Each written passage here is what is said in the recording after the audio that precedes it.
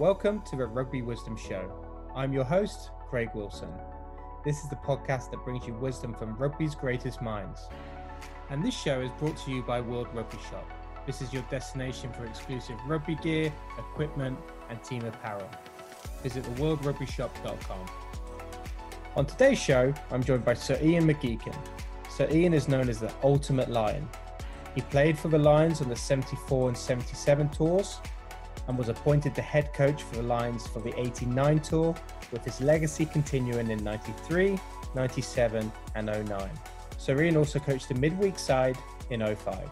He's had success outside of the Lions, winning the 1990 Grand Slam with Scotland and the English Premiership and the European Heineken Cup with Wasps.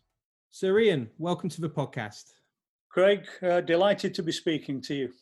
Thank you so much. And I really appreciate you taking the time to share your wisdom with me and the listeners. So let's jump straight into it.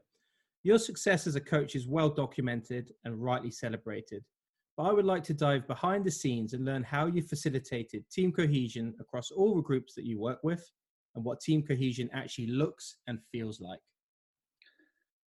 I think some of it comes from the experiences you build as a player and understand the way people treat you and developed you. I was very fortunate that I can remember a person's name to every almost piece of development or event that helped me move forward. And I think that stayed with me as a coach, that if you understand what an individual is about, or strengths and weaknesses, what he needs, how he feels about himself or herself, then you've got a chance as a coach of really relating that person and what they do to the team effort. And you know, I feel I was very fortunate being given the opportunity to to be taught and directed by some really good people who put their time out to allow me to develop. And I think any team starts with the individual.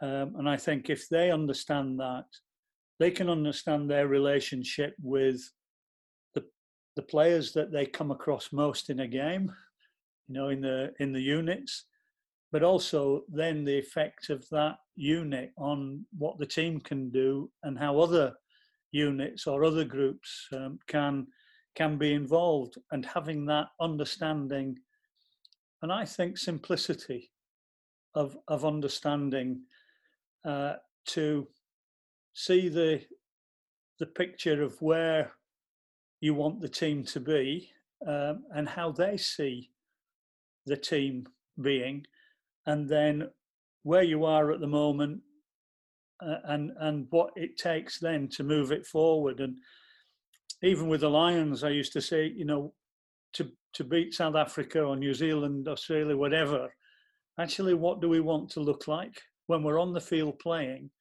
What is it going to take to beat those teams with their strengths?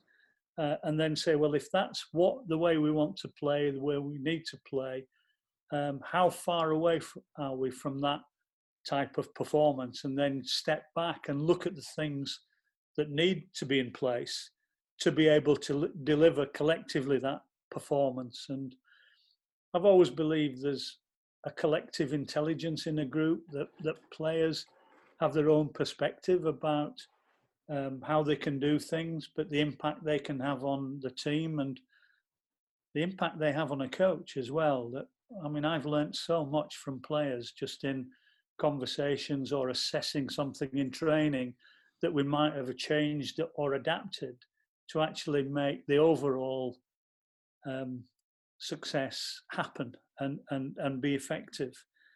And I think that then spreads out, that the environment you're in, you enjoy being in, because everybody is trying to make that environment as supportive and as enjoyable.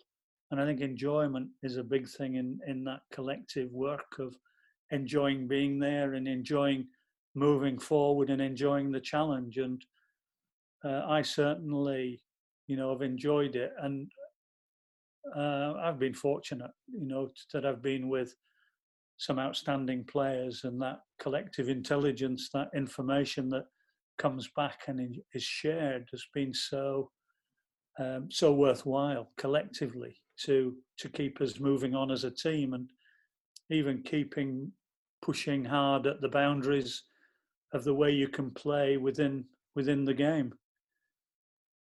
Brilliant.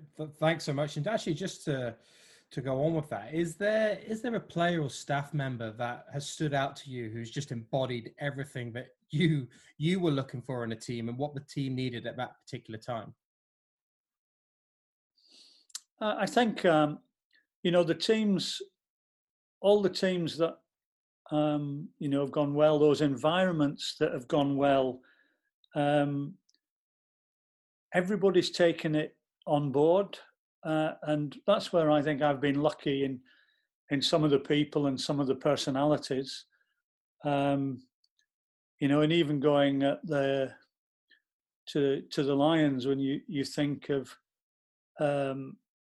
when we were developing the playing style to beat South Africa back in 1997, and we talked about it as a team of what we needed to do and how we needed to look at games, and you back to, what did we want to look like and what does that require of me?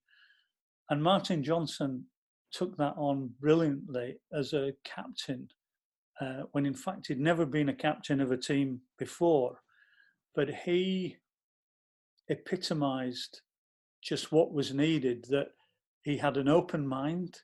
We were looking at what we wanted to do, and then we'd really bore down into how we made that performance work and what was needed in training so the outcome would be right. And one of the things we knew we had to do was play really competitively and be within one score of South Africa with 15-20 minutes to go, because we believe collectively we had a discipline and an approach that would lead to scores. And one of the games early on, the third game, I think, against Western Province, we had a press conference afterwards, and Martin Johnson, the press were asked, why did you keep playing? We'd beaten them, and we beat Western Province well, and they were a strong side. And we just kept playing and playing and playing. We didn't shut the game up at all. And he said, if we want to achieve why we've come here, we've got to be prepared to play rugby for 80 minutes. And that's one of the things where I just punched myself secretly and thinking, yes, the thinking on the field with the captain couldn't be clearer.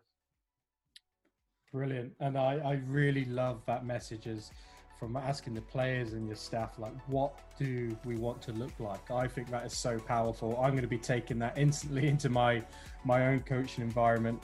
Surian, I really appreciate you taking the time to talk with me and share this with the listeners. All the best, and thank you very much. Craig, my pleasure. Thank you.